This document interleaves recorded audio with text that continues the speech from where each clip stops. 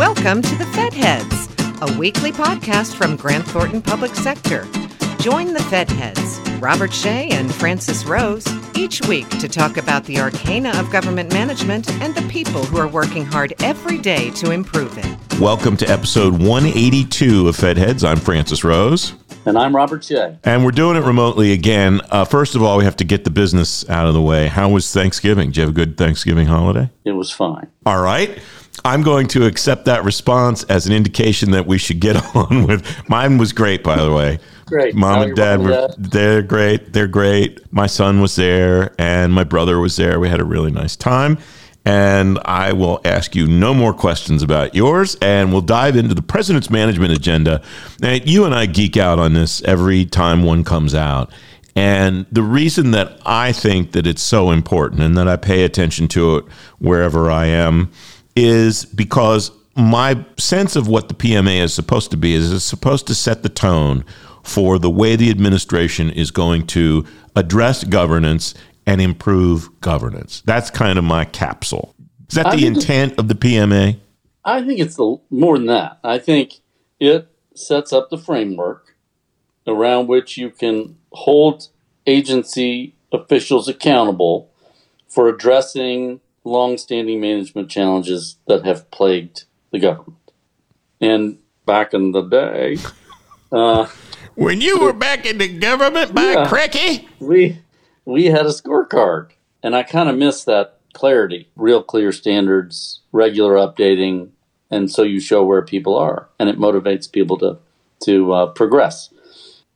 This does not have a scorecard element yet. I note that this is a vision, not exactly the full-fledged President's Management Agenda, but it's got 3 priority areas with a number of initiatives or strategies under each of those that I think does really set this framework that we can all expect to judge its impact against. All right, we'll start with the terminology then. What is your sense of the difference between an actual PMA and a vision? And what does the vision lack, other than the scorecard that you just alluded to, that you think a PMA, the full-blown thing, should have? Well, I think the big difference is time. This is what they could get out. And the regular, the full-fledged PMA we can expect to see when the president submits his budget to Congress in February of next year. But so this has the 3 priorities: strengthening and empowering the federal workforce, delivering excellent, equitable, and secure federal services and customer experience, and managing the business of government to build back better. What you see here that I don't think you've necessarily seen in past PMAs is a real integration of the president's priorities. What you can expect to see in February is fleshed out, hopefully, standards by which you can judge progress, real measurable, quantifiable targets that agencies will be shooting to achieve. Okay, the budget comment there is a big one. If the full-blown PMA comes out with the budget in February or March, whenever the budget request comes out, are there markers, are there cues that we can see in this vision that you think will be fully explained, fully manifest, whatever, in the budget request next spring? Sure. I mean, if you want to restore the civilian workforce, this priority lays a huge foundation for investment, not only in people themselves, pay, retirement benefits, training, but also the processes and tools you have in place to manage the workforce. You're likely also to see some reforms proposed to make sure we can recruit and retain people, because the government's facing similarly tough recruitment and retention challenges as the private sector. So good on them for making it the number 1 priority. Number 2, you see flashes of equity and security there, but this is really the customer experience priority. So I should think at least high impact programs, which are enumerated even in this vision, to be able to request and invest in transforming the way citizens American customers interact with the government.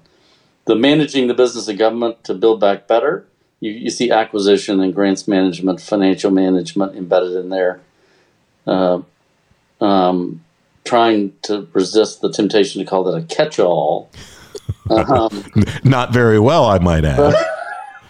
But those are where you see some traditional management improvement initiatives embedded, and I'm not sure I'd expect to see huge new investments in those arenas, but certainly sustained. That's where you see some shared services, grants management, and grants reform embedded in that one.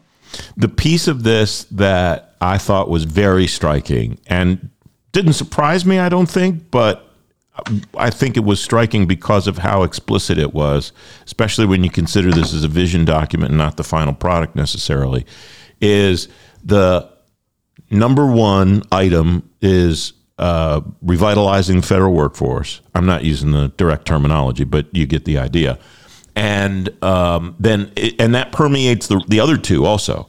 The impact that the federal workforce has in the view of the administration on executing the entire agenda is really, really powerful, I think, for people like us who care about this stuff and for the people who actually do it. I mean, there's a tremendous message here, I think, for the agencies and the people that work at them.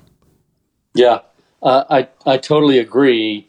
All of this, though, taken together is put under the umbrella of restoring trust in government. You know, they promise to prove that government can still deliver results, and so it'll remain to be seen. You know, we'll need to have targets not only for improving these management areas and the performance of programs, but also are we going to see an impact on the degree to which Americans trust their government? Are we going to see that tick up? We'll have the data, as we always have, and hopefully that's true. A lot of other factors impact that, of course, but if we can transform some of these high-impact programs into ones that are really providing a much better experience for Americans, then we ought to see that reflected in trust in government scores. Don't you think that's going to take a while for that to move? I mean, it took a long time for that number to go down. It didn't just fall over a year or two, so it's going to take a while to get it back up there, even if the government hits all these markers that we're talking about here. Yeah, but I totally agree. But you've got programs that touch huge swaths of people: Internal Revenue Service, Social Security Administration, Health and Human Services, Student Financial Aid. Those programs touch so many people that if you can transform the experiences people have with them, that should have an impact. But you're right, it's not going to be overnight. Those will be lagging indicators, as they say. All right, a lot here and a lot to dig into with both you and our other guests over time. I, of course, don't know anything about any of this stuff, so I'm just going to ask questions and watch the world go by. The false humility is not, no one's believing any of that. I just read it off the cue cards. Mele Kalikimaka, my friend. Oh, thank you. It's coming, isn't it? It's coming. Yeah, I'm going to go this weekend, I think, and buy a whole big whack of wrapping paper. Oh, good. Thanks for listening to The Fed Heads, brought to you by Grant Thornton Public Sector. All of the resources talked about during the episode are available in the episode description. We'd love to hear from you. Connect with us on Twitter at GT Public Sector to join the conversation. And don't forget to leave us a comment or review on iTunes or the Google Play Store.